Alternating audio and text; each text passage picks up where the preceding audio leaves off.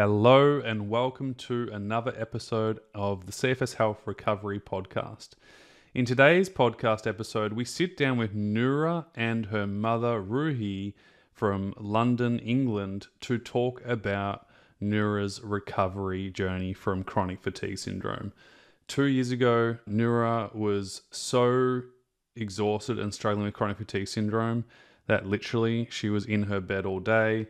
Before she knew what was going on, she was falling asleep in school. She had horrible symptoms. She had nausea. She had brain fog. She had poor memory, concentration levels, cognitive issues, and mostly extreme fatigue, lethargy. Her sleep cycle was out of whack. Crazy.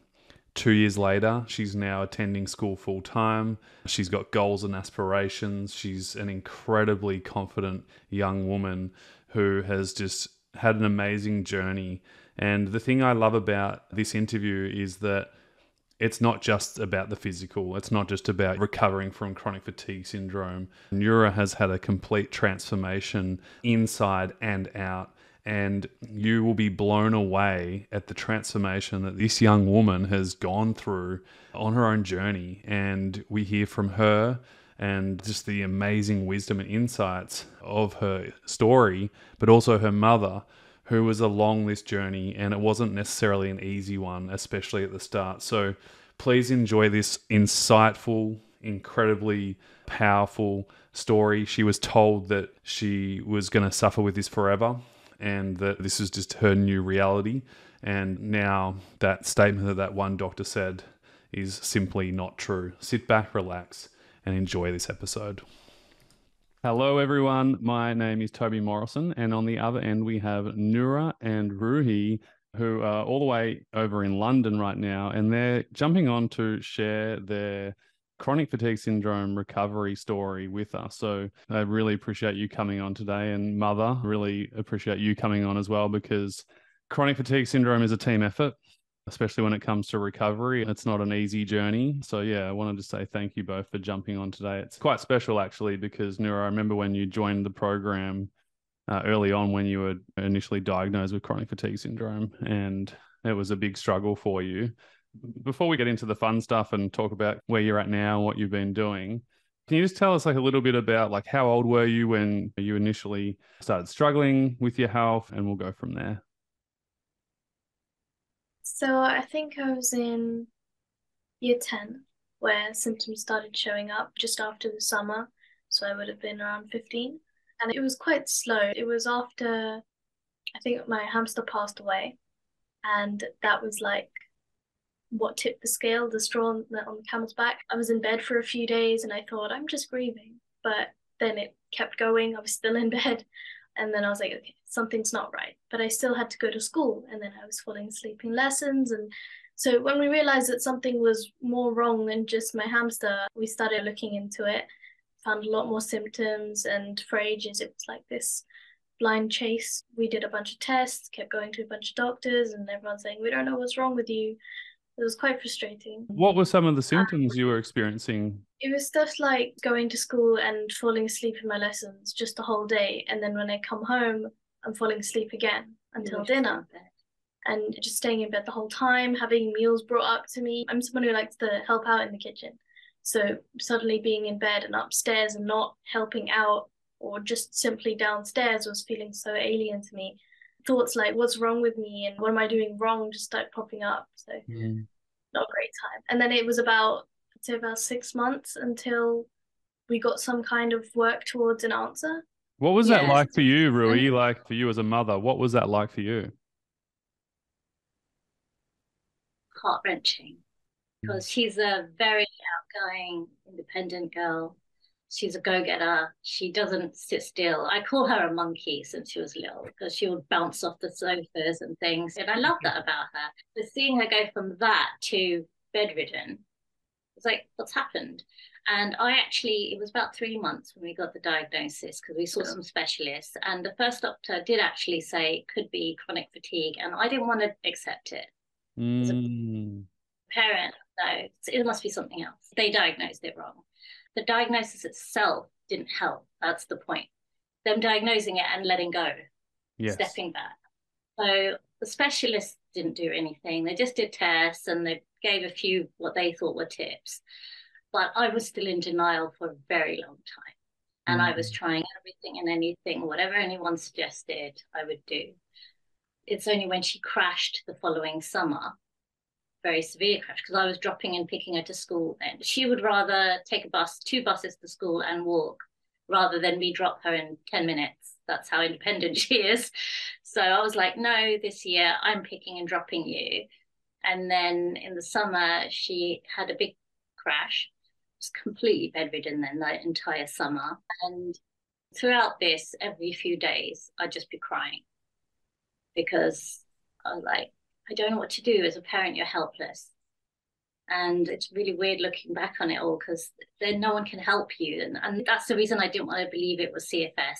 She had a few symptoms, but it's like how now everyone says to her, oh no, you've got long COVID, because that's what they recognize. They hear a few symptoms and they're like, oh, it's long COVID. And I'm like,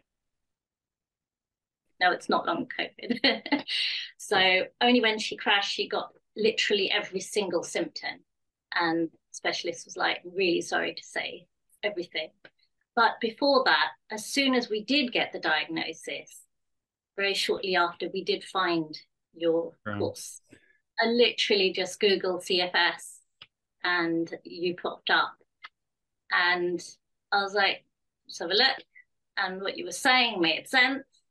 We're also telling her all the wrong things to do. So she's crashing more, push crash cycle. And then when I saw that first video of not to do the push crash cycle, and you feel guilt as a parent that when you're telling them what you think is right, no, just try this. You just got to push yourself a little bit. And then you see them suffer. You're like, I did that to them. You just want to look after your baby and I've hurt them. So we thought we were limiting her energy by picking and dropping her to school that she can manage, and I'll take her food upstairs in the night. But that wasn't enough. She still needed to conserve her energy more than we realized. And then after the crash, she just took over.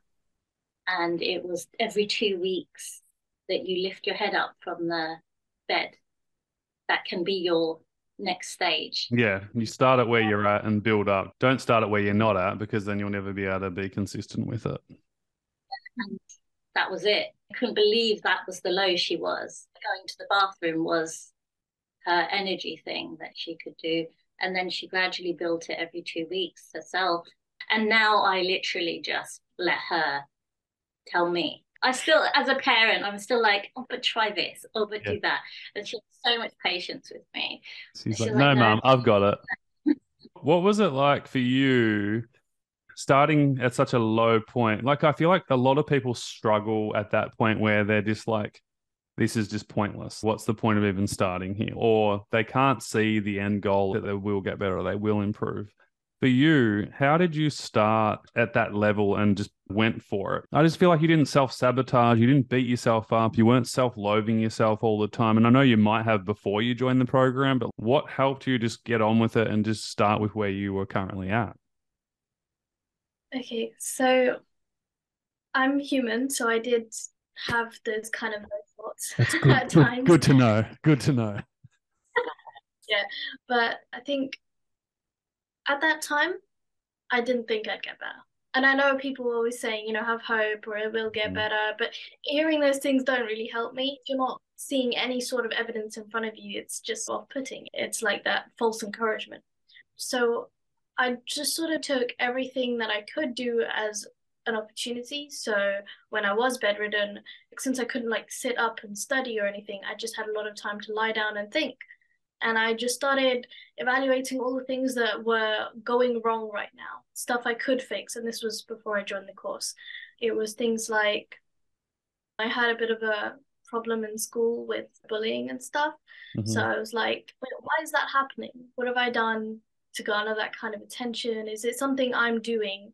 And I realized, you said I was giving and stuff, but at that time I was a little too giving. I gave everything. I played this role of sort of entertainer, and people took advantage of that. And suddenly I realized I didn't have respect in that school. I saw it clearly when I had less energy to live up to that role. People were like, why aren't you living up to that role? They suddenly didn't treat me like I'm human too. I had nothing but time. I lay down. I thought, how do I want people to perceive me? How do I want people to treat me? I want respect.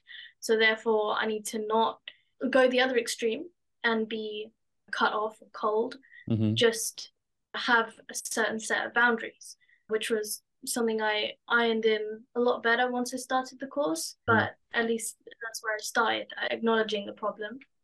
And then even little things personally, like sometimes I talk too much. I like talking, but I might reveal too many secrets. So just things like having a better control on that. Not over-explaining yourself. Yeah. So that whole time it was like finding a formula, which is what I've basically done for everything now. It's always finding a formula, and then the moment I get a chance to put it into practice or test out my new formula, I do it. So I wasn't going to school at that time, but while I was at home, I was like, okay, so I can do this, I can do that, figuring out the things that not only work for me, but are like easy to do, or just doing it in small stages to get to that point. Like, for example, when I did start going to my new college, I was a bit quieter at first and sort of observe more, get to know the people around me, who would I most likely like to be around. And then I started testing out my formulas, and I found out that just luckily they worked really well instantly. So now I know what it's like to have respect, to be treated properly in a more mature environment, and it just feels so much better mentally as well. It's less taxing on me. Yeah, and physically. In the program, for the people who aren't in the program, when people start, we build their baseline out first, which is to basically just stabilize your health, stop pushing and crashing all the time, so you can just get a steady, consistent stabilization, which is the foundation before you build the house, basically. And then you can build the house, which means go and do whatever you want to do, basically, appropriately over time, to the point where your house is fully built and you can go and enjoy it. You can go and enjoy life. And so you start with the I can list. And for the physical side of things, you obviously had heaps of time to think and process, which I'm blown away by you at 15 years old to be going through this stuff and to process this with maturity and dignity is just incredible. Mum, you must be so proud. It almost makes me cry. It's just amazing to hear you talk. This young woman is just amazing. For the physical side of things as well, was that just a process of building up over time, like starting with just sitting up in bed and then going to the toilet once a day or twice a day and just building up your physicality, eating in bed, eating at the dinner table, maybe changing from your pajamas to normal clothes throughout the day, things like that? So the mental thing was the stuff I felt I could do then, because like I said, I didn't see a goal. I didn't see me getting back to normal life. So I just did whatever was in front of me. And I thought, I don't mind if this is how I am for the rest of my life. I just found ways to adapt each time to each stage. You're supposed to do it like 2 weeks, but I think mine was a bit longer. I'd say about a month. Because when I started moving a little more, I might get another symptom and then I have to adapt to that. So it was mainly, it was first just getting up from the bathroom and then going back to bed. And I wasn't sleeping in bed. I was very much awake and it was frustrating because I was bored. I love writing, so I wanted to write or I wanted to do my homework, but I just didn't have the energy for it, or it would hurt to sit down. So I think going from lying down to sitting in bed was my first major thing, because if I could sit in bed, I could have a desk on the bed and I could study in bed, and that's when my GCSEs started, or like my tuition.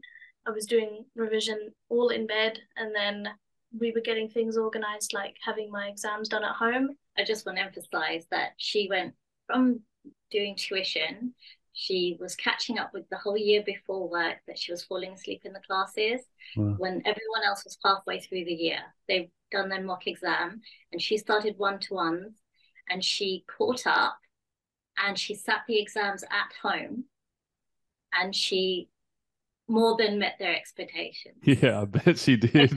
My husband was like, what could you have done if you didn't have CFS? He was just blown away because it was so little time. We thought, she can't do this yet. We were really expecting her, she has to retake the year.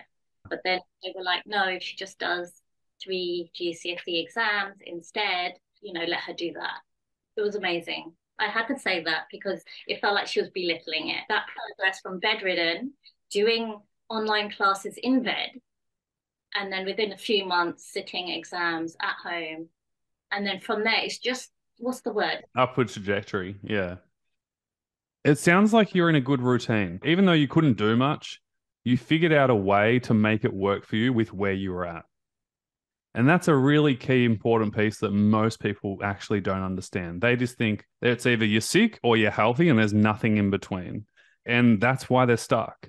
You came into the program, you were stuck, you were helpless and hopeless. And even when you were in the program at the start, you probably didn't believe that recovery was potentially possible for you, which is normal, but you still showed up. It's not like you just gave up. You're like, well, I'm just going to do what's in front of me, like you just said.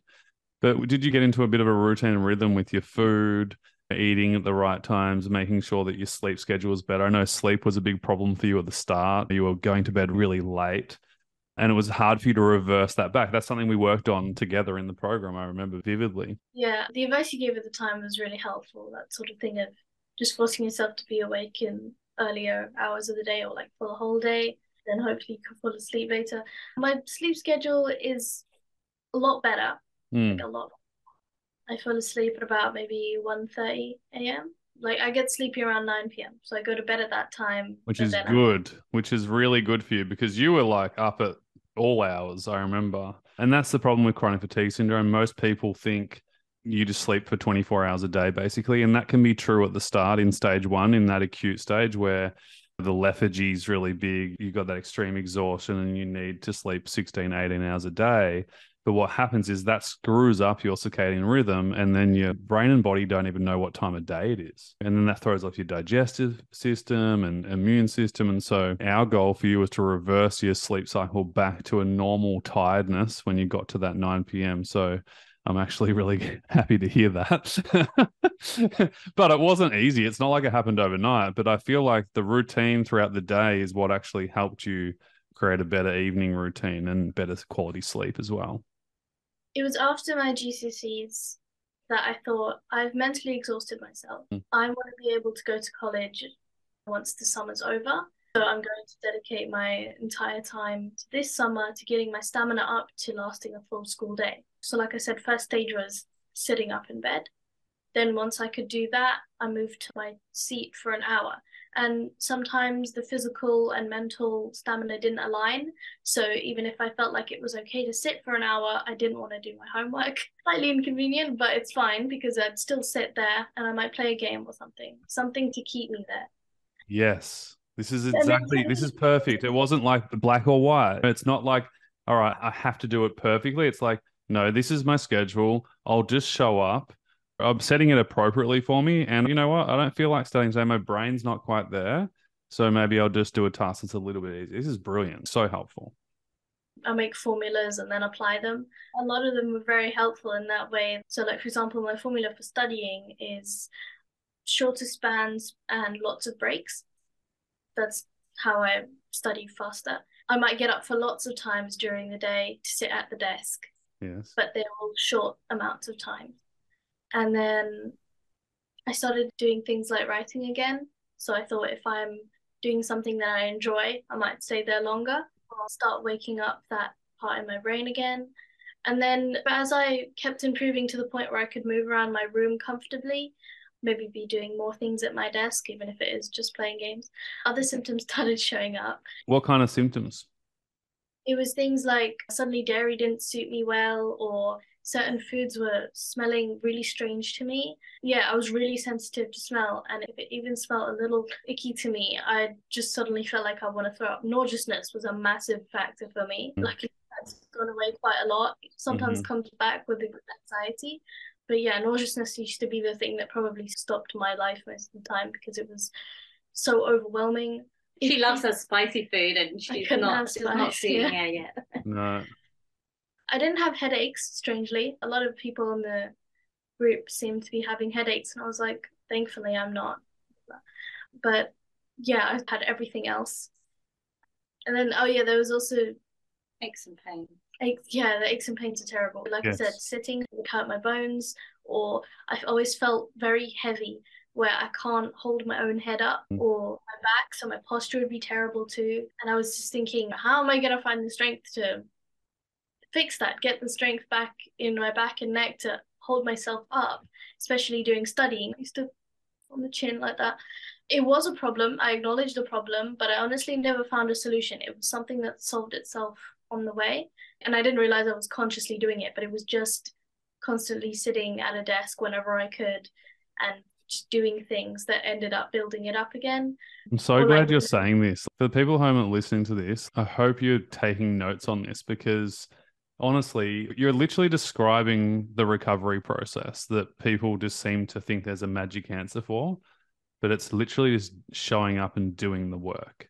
Not pushing yourself, but finding your baseline, being consistent with it, and just showing up and doing it. And over time, as we always say, and you're probably sick of me saying this, Nura, when you do the right things at the right time, the right things happen, and you've got to keep building your capacity. That's what it's about. And it's hard because in a time where you don't feel like it and you're exhausted, and like you said, there's aches and pains. This is the last thing I want to do. And you just want to stay in bed all the time, but then you know that that doesn't help you either. The opposite with aches and pains, that you want to move sometimes. You started playing ping pong at college. that's like far ahead though. That's like more recently. This is now. Yeah. I can't wait to get into where you're at now. Before we get into where you're at now, which is just amazing, I can't wait to share it with everyone. What were the biggest challenges for you when you joined the program, if there were any? Attending the calls. You know how Zoom calls started for schools, Yes. right? People were doing it from home because of COVID. Being there and having the teacher watching me, then I did the work. Some teachers didn't. Some were like, oh, just do it for homework. And then most kids didn't do it. So that's the same in that way, that if I wasn't there live for the call, having people watching me, having to be conscious and sitting up, I probably wouldn't watch a recording. I think there was one recording I watched, honestly. I'm very sorry. No, I'm like you. I'm the same. I think everyone's different, but I need accountability. If I don't have accountability, I'm just not going to do the work. And there's me thinking that she was watching all the recordings. To be fair, there are lots of trainings that I'm sure she watched, but maybe not the call recordings. But this is the thing that most people don't understand. And the people who are doing really well in the program aren't the people going, oh my God, I need to be on every call and I need to watch every single video to get better. No, they calm down and they go, what do I need next? Or what do I need right now? That's really what it's about. It's not about consuming heaps of content because information's information. We don't need more information sometimes. We just need application most of the time. We know what to do. We just need to implement it. Like you were saying before, it's a marathon, not a sprint. That's one key thing from your course we learned. There's heaps of things, but that was one. I thought the recordings were great because somebody different would probably watch them when they can, because you guys were recorded, you watch when you want, and that gave me a lot of peace that, okay, she's not going to miss out. When she's got the energy, she can switch on, she can do it. It's her choice that she didn't.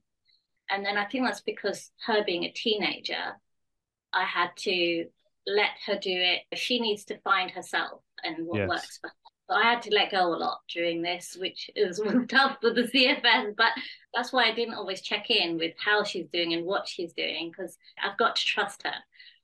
I think at the same time, she's been my biggest support. So her having access to the videos as well, it was like, if I didn't have the energy for it, she could watch it. I can't guarantee when I'm going to have energy or simply want to listen to everything. When I was having more problems with my diet, I can't focus on stuff like that, like concentration just goes away.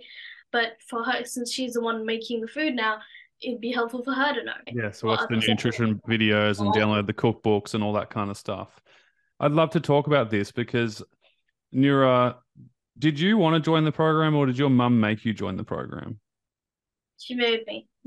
Wow, interesting. So she sent me the same video talking about a baseline. She sent that to me and it just stayed on my watch later for a while. And were you like, who's this Toby Morrison guy? I don't want to listen to another person talk about this stuff. Watch anything at that point, to be fair. She was That's like, true. So I got 5 minutes in and I was like, I'm tired. I would have had to hold the phone by her for her to hear it. So I had to take over at that point. This seems like a really good idea. This makes sense. This is the first thing that makes sense, because after getting the diagnosis of CFS, like I said, from the doctors, they put us on a waiting list. And that waiting list was 6 months later, I got an appointment for another 6 months later. And we had already covered your course in that time. So I was like, I'm going to do something. I can't just sit here because we are making her worse. We are in the dark. We are the blind leading the blind. So doing your course, when I looked back on it, when I got that appointment, I'd forgotten all about it. And the doctor was even saying to me, the specialist, because I said, I'm joining this course, I said, why are you doing that? They said, they're going to do all the same things. And I said, no, that's fine. But then I thought to myself, I don't know when the appointment's coming. I'm not just going to sit around. So your thing, because it's online and everything, straight away. And actually helpful information. And now on hindsight, the first interview with the doctor was great, but the help that's been given has only been CBT. And it's not for CFS sufferers. She doesn't know about CFS. No, it makes me so angry. You know, the whole reason why I started CFS Health was because of this. You know, you would go from doctor to doctor and you would wait another 6 months. Oh, come in here and then we'll check on you again. And then you'll see another specialist. And there was zero practical help back then, over 2 decades ago. There was no YouTube or any stuff online. It was really bad back then. And unfortunately, it happens still now. It could have happened to you if you weren't proactive and they go, oh, we'll just have to wait it out because that's the answer. And then they do the course and it's a management program. It just says, this is how you live with your illness. It's like, no, you know, if you get trained like that and taught that you can only manage it, then you're literally just believing that thought that it's only manageable. So you've set the ceiling so low already for the possibility of what your life could be like or your health could be like if you actually got healthy. That's what scares me, is where would we be now without this course? I can't imagine. I don't know if even my relationship would have survived, to be honest with you. Wow. My husband's been so supportive and that's all credit to him. But if we didn't have this guidance from you guys, I don't know where we would have been. I honestly don't know what would have happened. He's been really patient. A lot of this is down to patience, of course, the very gradual progression you have to make, which he'll say, oh, I slept at 2 a.m. I'm like, oh no, why? And I'm like, Mama, I used to sleep at 5 every morning. I think the thing you were saying about family is that basically if I didn't have supportive parents, it would have made this a lot harder because, like I said, you get people saying you should be doing this and, you know, that push crash cycles. And let's say one did support me and one didn't, then they might clash as well. You know, one saying, no, they should be doing that. And then one saying, no, they need better boundaries, stuff like that. Which is what was happening in the beginning. It was because it was confusing. We didn't really understand what was going on or what I should be doing. But as it all started clearing up, it basically just made us all very understanding of each other and brought us to a better place. But it's true though, like the uncertainty and the guilt, the frustration. It's really interesting that you took charge. And I think sometimes you do as a parent, you have to just do that. And I've had that multiple times with parents where we say your child needs to be on board with this because it's not going to work without your child saying yes. Because if you're the mum and you're like, all right, we're doing your baseline and then we're going to have a routine instruction, we're going to improve your sleep and we're going to get your nutrition sorted, your kid's just going to go, no, I'm exhausted. Right, in that way, I have to say that compared to other kids, she tries to listen. She does listen. I'll still always kind of maybe want more or get impatient, but compared to other teenagers, they'll just be stubborn and say no. I'm glad she did learn to say no with me, especially culturally. It's like, we don't say no to our parents. And oh, yes, of course. I'm like, okay, bite my tongue, because she needs to find her boundaries because this is important for her life, not just about me and her.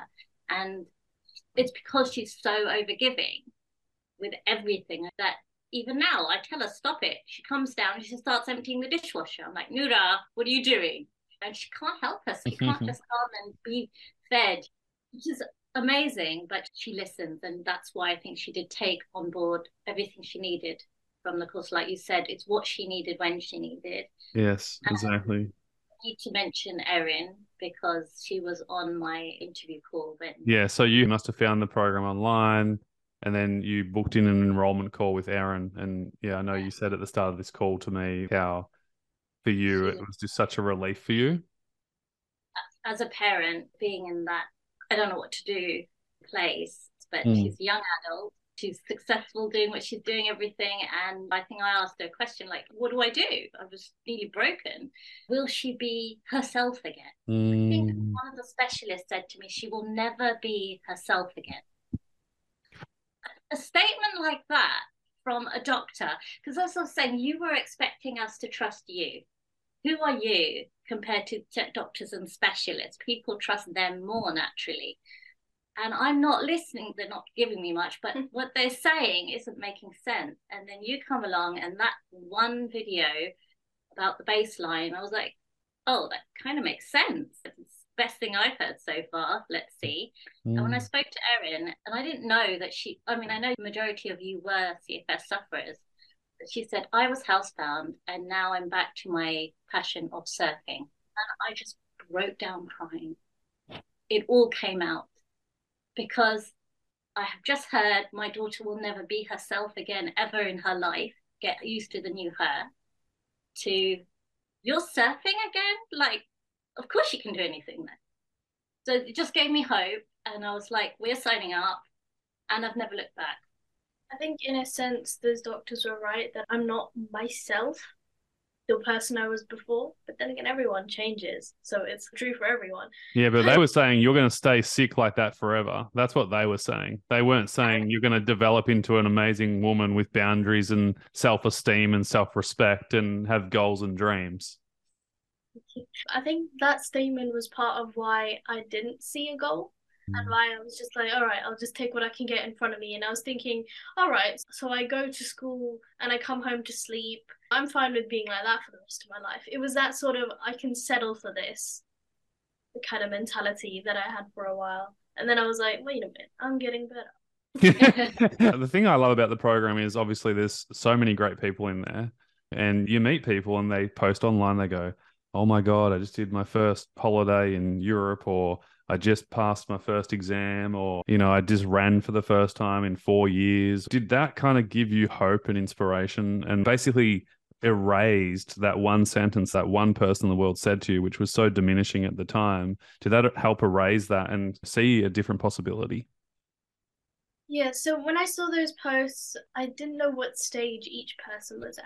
People saying they've gone on holidays or they're going for a walk with their dog. I'm like, that's great, but I don't know where you are at that point. That's fine. I tend not to look at posts like that. But when I did see it, I was like, oh, that's nice. People are getting out, or just the fact that they are posting something that they're passionate about their recoveries. I thought that was a nice thing to see. Then reading the comments of everyone's being their cheerleader was also very nice. I thought what was good was that even if your recovery is slow or everyone's at a different stage to you, or you're maybe not improving as well as the other people are on that group, it's still possible to be the cheerleader for someone else. I guess it's like a subconscious thing. You keep seeing the positivity, you start feeling it in yourself, even if it's not a conscious thought. Exactly. You hear me talk about proximity and environment is so important, who we surround ourselves with, the people, the things, the information. So it sounded like it wasn't so much the other people, it was just you showing up and doing the work and eventually going, oh my God, I'm getting better. She did at one point say to me that she really loves that she's got this group of people that understand what she's going through. Nobody else out there does. And they'll give her the wrong, oh, just do this, oh, just do that. Here, she doesn't need to explain it. Everyone gets it. You did mention to me that was very supportive. The thing about that is the thing of explaining. It's usually when I'm not being like normal people outside or not doing something for a certain reason outside, and then someone asks, then I have to tell them about CFS. It's draining each time because for you've said the story so many times. There's the short version and the long version. The long version is, let me tell you my life story. The short version is, I'm a very tired person. So I'm very happy to I'd really much rather say, sorry, I'm just tired. I have chronic fatigue and I know what fatigue means. So they're like, okay. And sometimes they don't ask more questions and it's fine like that. Or there was this thing, I still have this kind of stigma of having CFS define me. I don't like it. Because while I realize it is important to set out, like if, let's say you're applying for a job, you tell them I have CFS, you got to get that down first so that they are mindful of maybe the help you need, right? But I was like, whenever I go into my classes, especially starting the new school, I didn't really want to tell my teachers I have CFS because I felt like if I do that, it's almost like I'm putting my excuse down first. I was more like, I want to show you what I can do and then tell you I have CFS. So you're like, oh, wow, that's even more impressive. I don't know. We disagreed with that. way of going about it. So I thought she should tell them first, because otherwise it will seem like an excuse. But I thought if it came up, I thought if I fall asleep in a lesson and then they're like, stay behind, let's talk about this. Why are you falling asleep in my lesson? Then I'll explain it. I'd rather that way, honestly. Yeah, and everyone has their different approaches as well. And I think you just choose the approach. Nura, I know you lost a lot of friends through this circumstance. And I know a lot of people at home right now feel the same way, where when you go through something like this, you're not the same person. For you, you were the entertainer, you were the life of the party, perhaps, to a lot of people. And all of a sudden, you couldn't be that person. And so people, especially friends or so-called friends that you thought were friends, kind of weren't. What was that like for you, and how did you deal with that? Because I know a lot of people at home right now are feeling the same thing, where they can't be the person they used to be, and then their friends go, well, who are you now anyway? I had a group of, there was 5 of us, one of which had gone through problems with their health before, and I was helping her in that, trying to be there, supportive, and it was really hard to see that. And then I also had another friend outside of that group who was also having some of her own problems. So I helped them too first with their problems. And then I got diagnosed. And whilst they were better / recovering, suddenly I was having my problems and I didn't have energy to do anything for even myself anymore. So I was like spending my break and lunch in a classroom asleep on a desk instead of on the field with my friends. And suddenly they were like, oh, why aren't you being there? Why aren't you spending time with us? And there was always that sort of toxic mentality of it's us 5 forever. It was not good. But from it, I learned that it's all right to have more friends, because then I also learned to distinguish who's there just for the fun times and who's there for the bad times too. Because those 2 friends I helped before, they were the only 2 who ended up helping me when I needed it. So whilst the other 3 criticized, those 2 helped. And I suddenly saw that just having one friend to sit with me in a dark classroom whilst I sleep, we're not even talking, but them just being there, that's when I realized this is a friend, right? Someone who can support me. If I didn't support her first, I have no doubt she would have still supported me. So it was learning to find that kind of person. And granted, there were not many in that school. Then I wasn't there for year 11 and they were alone at school, but I could still keep in contact over text. We started talking more, and it was things like cutting off those toxic relationships. And I was thinking, yes, I thought these people would be my friends forever.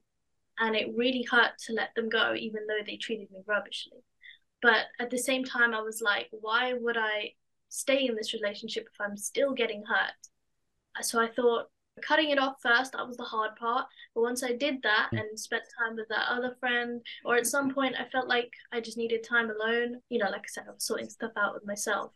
It was all suddenly very enlightening that I don't actually need other people, especially toxic people, or more quality over quantity, that I don't need more people to make me feel happy.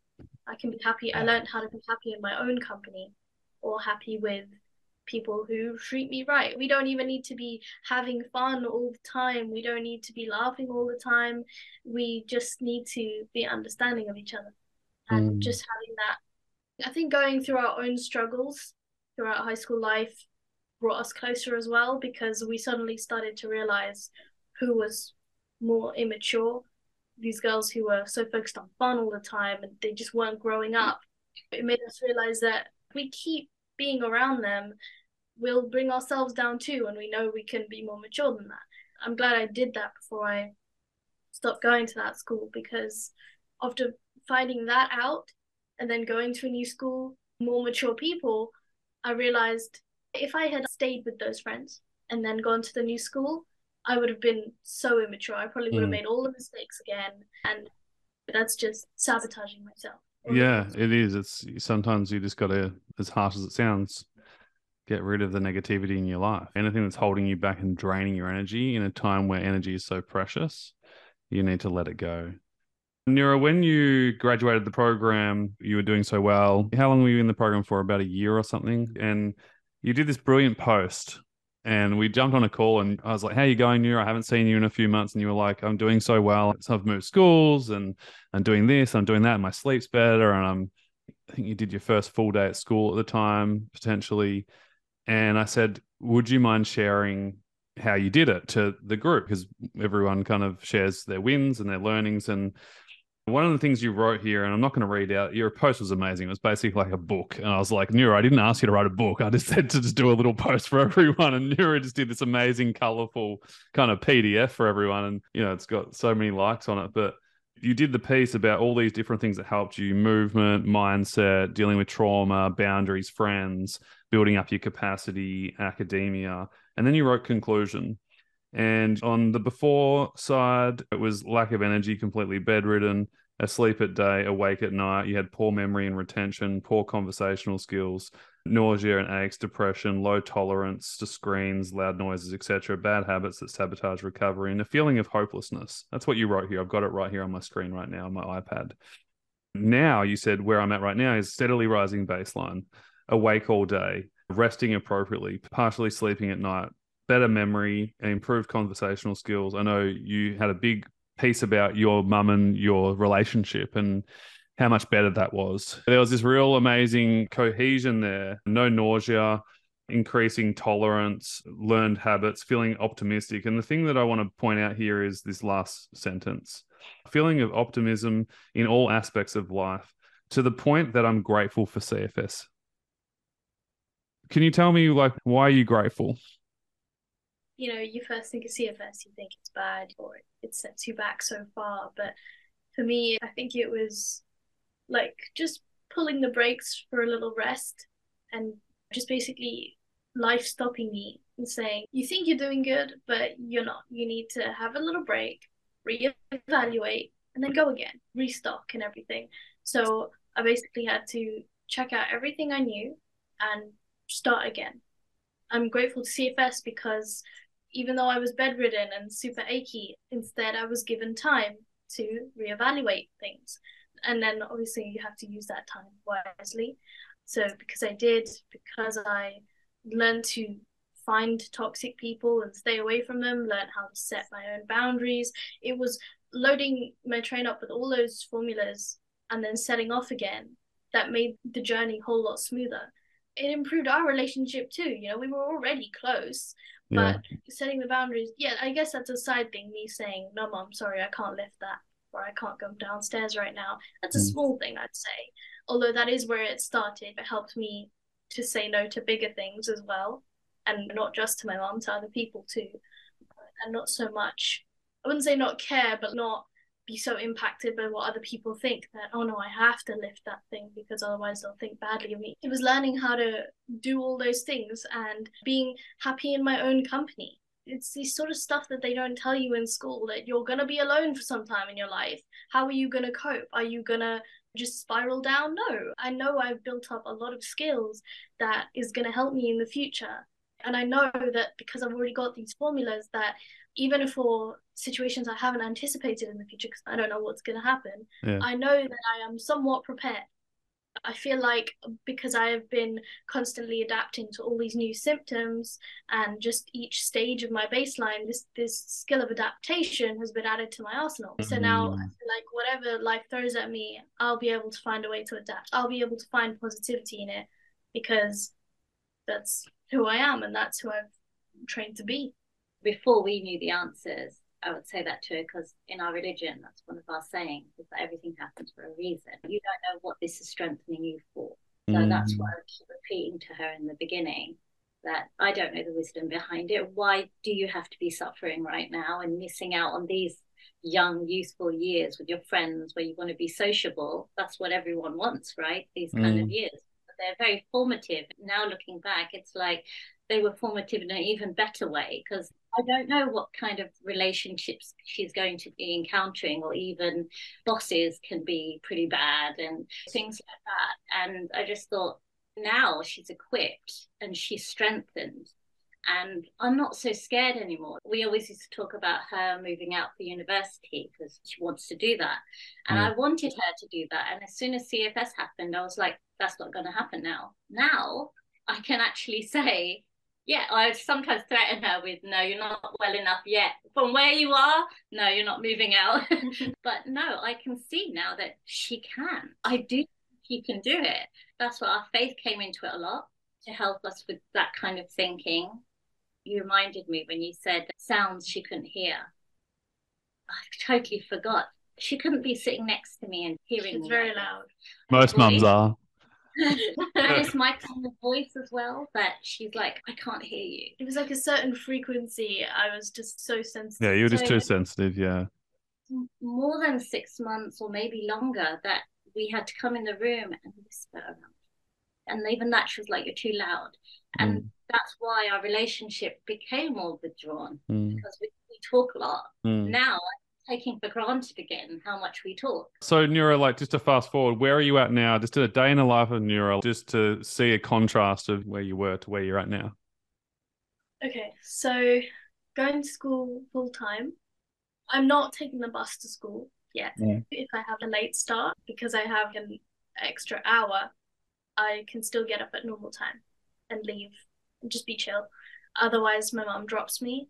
Then I go to school full time. I'm now awake in all lessons. At the start of the year, I'd have my head on the desk and everyone's like, oh, Nura's sleeping again. My concentration, again, at the start of the year wasn't great. I was excited by the new content and everything. So that partially kept me awake. But as the year started going on, my concentration started going again because I was still building up my physical stamina and not so much my mental. So my memory started going down, and right now memories are pretty low. And it depends on what you're working on too. But I also feel like your level of what good is extremely high for the average person. You know what I mean? You're a very high achieving person. When I asked you before this call, I said, because you're doing so well, I said, what do you want to do? Do you have any idea? Because I feel like you are an amazing person. And you're just like, I want to be a lawyer or a barrister. And yeah, it makes sense. Like, of course you're going to be that. When I say memory is bad, it's because I'll forget what I'm saying mid-sentence. Or like I asked someone, when is the date for this is this? And they told me, she just told me, I looked down at my phone to write it in. And I said, sorry, what's the date again? Yeah. And we did this 4 times in a row.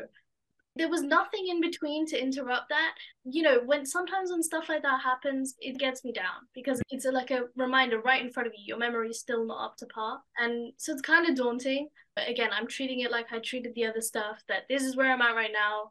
I can get better. I'll just do what I can little by little. Nura, let me remind you that you couldn't even sit up in bed almost a year ago. You're at school full time. Yeah, so now I'm signing up for a lot more stuff. Like, for example, I said I like moving around because moving around stops the aches and stuff. Yeah, it's good for you. I do a lot of testing and rewarding as well. So if I like go outside to play ping pong at lunch, it's a test of, can I do this and still do my lesson after? Sometimes I might push the boundaries in that way a little just to check. It's like a check of where I'm at. And if I can do my lesson after that just fine, then my little reward, if I don't give myself a physical reward, which I don't normally, like chocolate or whatever, I don't do that. Just having in my head that, well done, you did that. So yeah, ping pong sometimes. So like when my friends are going to go get something, I might not be getting something, but I'll tag along or walk with them just to the high street in a break or something. And then I'm also signing up for not so much physical things. I'd say ping pong is the most physical I'd get. Yeah, which is pretty physical, by the way. Ping pong's so fun, but it takes a lot of concentration too. It's a real high IQ motor skill. It's fast and active. It's actually great for the brain. So I'm in a debate club, which I think is super because I'm doing law A level and then I paired that with debate and I just love it even more, which is why I'm steering more towards barrister or something in negotiation. I'm a student governor.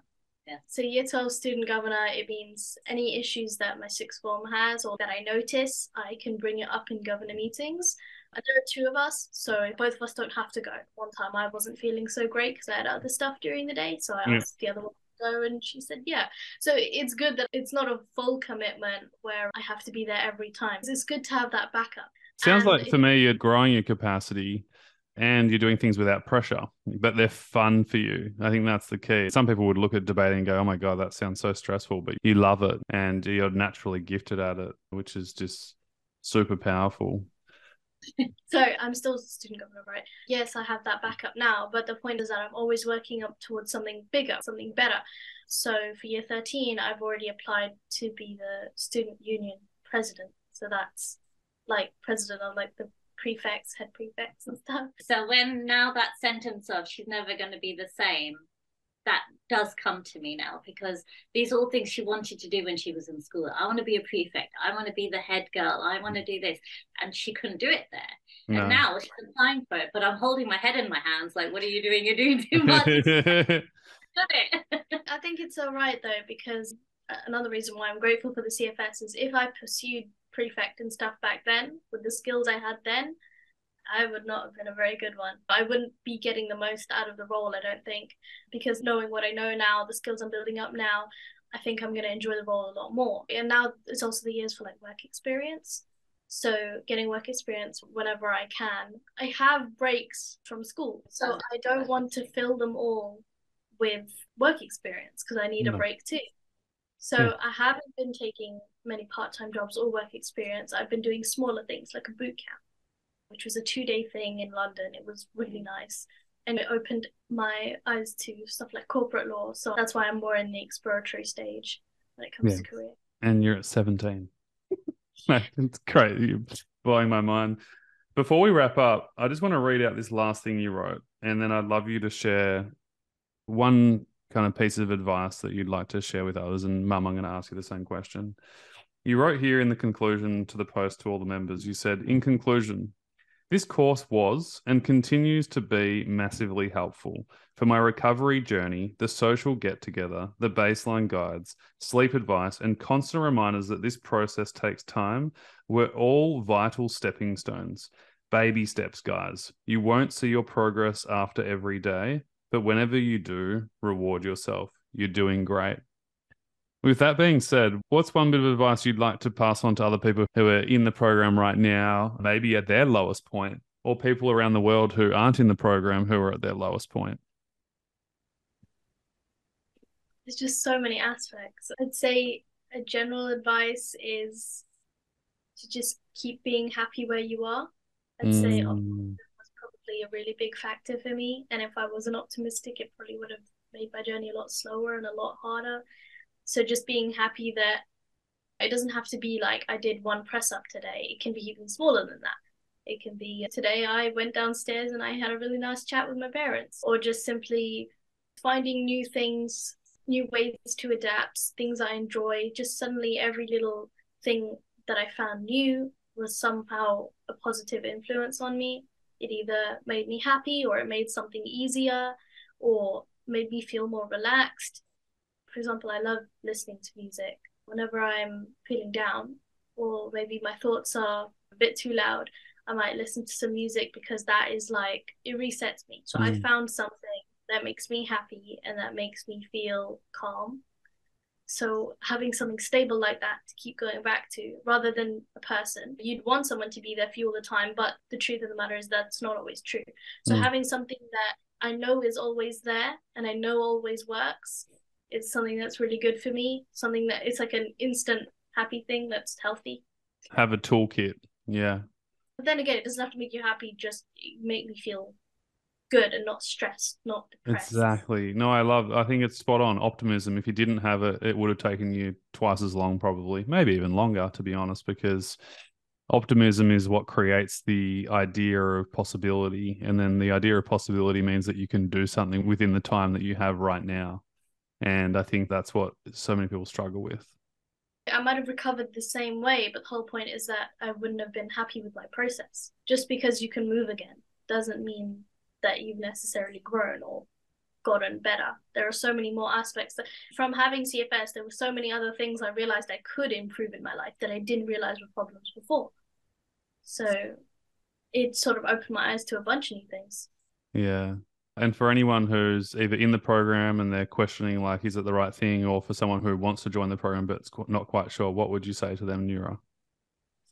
I'd say go for it, because whilst there might be a lot of information, it might seem a bit overwhelming. I didn't watch everything. I didn't attend every call. I literally took what I thought applied to me.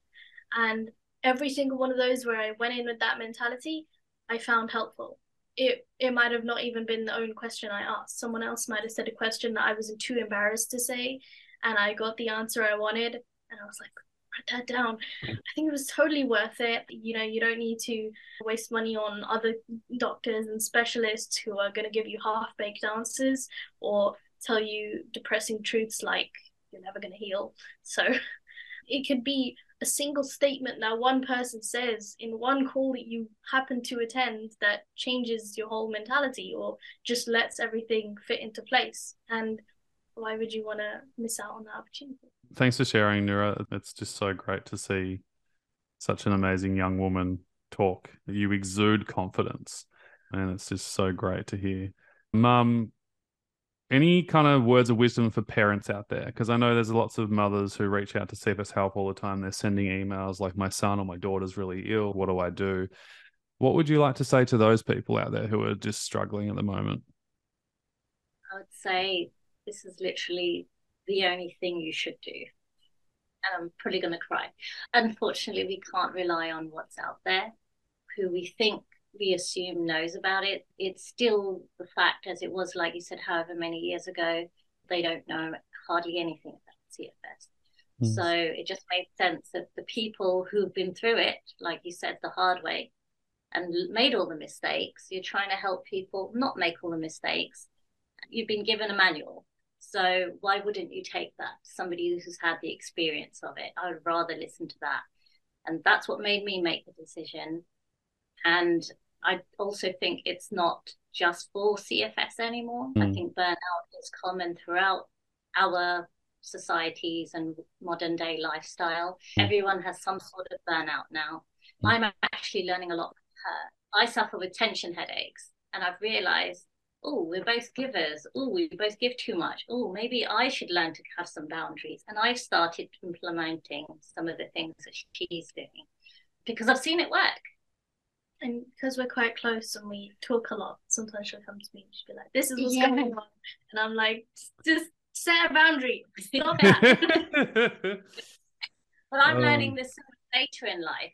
And that's why she's grateful to have had it, because she's learning these things early, where hopefully she won't get some other chronic illness. Because our bodies are screaming out to us that there's something not right, whether it's your child or yourself.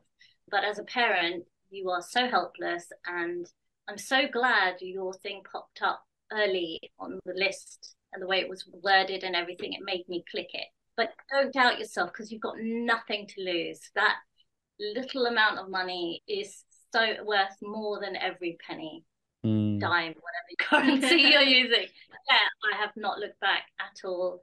I've already recommended it to so many people, because now a lot of people do have like things like long COVID, and they're telling me their symptoms or their partner's symptoms, and I'm like, you just need to do this course. It's not exactly CFS, but it will still help you. It's all about the baseline, really. I think the most important part is that if you sign up for it, you have to want it. You have to want to get better too, and push yourself. And I don't mean push as in push crash cycle. Maybe push yourself mentally to convince yourself that you do want it and that you are able to do it. Because no matter how small, there is something you can do, and it will be beneficial. Oh, you guys are so sweet. Oh my God, stop. Thank you so much. I'm so excited for your future. Please stay in touch. I want to watch you grow and blossom into the wonderful person that you are and that you're becoming. And Mum, I'm so proud of you for making that search and not giving up and being trustful. It's hard, especially now where there's just a world of information, and when you're in a stress state, it's hard to make good decisions. And yeah, I just applaud you for not giving up the fight. And obviously she's such an amazing young girl, and I can see why you did everything you could to basically help her help herself. So it's just wonderful to see you too. Thank you so much for being out there and for doing the work that you do, because it's invaluable. And I really hope more and more people learn about your course. And it's not that there are other CFS courses out there now, you're not the only one anymore, but it's still the best. It's the way you explain it as well as living through it. It's very real. Everyone on it's very real, and it's a very safe place for her, for me to trust her with it. I didn't worry at all. So thank you so much for giving us this blessing. Yeah, my pleasure. And keep spreading your wings. You're doing amazing. Yeah. Thank you so much. And thank you on behalf of everybody who is watching this and the team as well. Everyone at CFS Health. It's not just me, it's everyone. So, yeah, big thanks, big love, and we'll see you all soon. Thanks so much. Appreciate you. Bye. Hey, I hope this video was really helpful for you. If you haven't already, please hit the like button and feel free to leave a comment. What was your takeaway, your insight from today's video? It's really helpful to actually write your learnings down. We seem to embed it better and it seems to help us move forwards with life. Here are 3 ways we can help you right now whenever you're ready. The first way is make sure you add yourself into our free information recovery group on Facebook. We'll leave a link in the description below. It's a really supportive, encouraging place. There's no negative venting. You can ask questions to other people. There's something like 8,000 people in there right now. And I'm sure by the time you're watching this video, there's even more. So go over there right now. We share success stories. We share our latest free trainings that come to the public. And we always share upcoming information about upgrades inside our program. And also when we offer free webinars or free information nights that can further help you with your own recovery. The second way we can help you, which is one of my favorite, is through all our free trainings. We're going to leave a link in the description with our favorite free trainings that we know can help you start your recovery. Whether that's through our baseline training, which will help you stop pushing and crashing, our 3 stages of recovery to figure out exactly where you're at and know what to do next. Or my favorite, which is our guest panel workshop, which was actually exclusive for our members. It was so damn good that I actually asked them, can we share this to the public? They all said yes, all 5 of them. So thank you, past members. They share their 5 recovery secrets and it's really powerful. There's tears, there's aha moments, there's real key insight and inspiration. And so whether you're a 1 out of 10 and you're really struggling right now, or whether you're further along in your recovery journey and you're integrating back into life, we have you covered. The third way we can help you is through our actual paid online recovery program, the Mentorship Recovery Program. And if you are interested in getting proper help, a holistic comprehensive plan, professional coaching from the best coaches in the world, whether that's with mindset, movement, nutrition, restorative movement, reconditioning, integrating back into life, integrative medicine, baseline, structure, routine, accountability, all things health and life. Feel free to apply for the program today. All you need to do is click on the form, cfshealth.com/form, fill out the short 2 to 3 minute form application, and the team will be in touch with all the details that you need to know about the program via email. So make sure you check your spam folder for all the free trainings. If you've sent through an application, please be patient. My team are real people, okay? They're not robots. So if we don't get back to you within seconds or hours, it's okay. We will get back to you. If you don't hear from the team within 2 to 3 days, that means that it's basically gone to spam or junk and it's gone missing. So please send a follow-up email to the team at info@cfshealth.com. If you have any questions, go check it out. But I would highly recommend adding yourself into the free group right now. Go click on that link in the description. Go download all the free trainings. Honestly, the whole reason why this whole thing started is because when I went through this myself, it was so painful and so excruciating that I didn't want anyone else to have to go through it. And some of these free trainings are so damn valuable. Back then, I would have paid thousands of dollars for. We've had so many comments and emails and posts saying, oh my God, the baseline training was a game changer for me. Toby, I've been doing this now for 3 months and I'm feeling so much better. My symptoms are decreasing. I've got more stamina. I've got more energy. I'm able to do more things. So, you know, whether you're learning from us and consuming our content through our free format, I'm so stoked. Whether that's in our paid program, I don't really care. Either way, all I want to make sure is that you are moving forwards. You are starting to really implement this work. And that's really what it's all about. Once we implement, we make change and we start to move forwards. Sending you a ton of love. Of course, feel free to consume as much of the YouTube videos as you like. There's so many really, really great ones, new and old. Sending you a ton of love and speak to you very, very soon. All the best for now.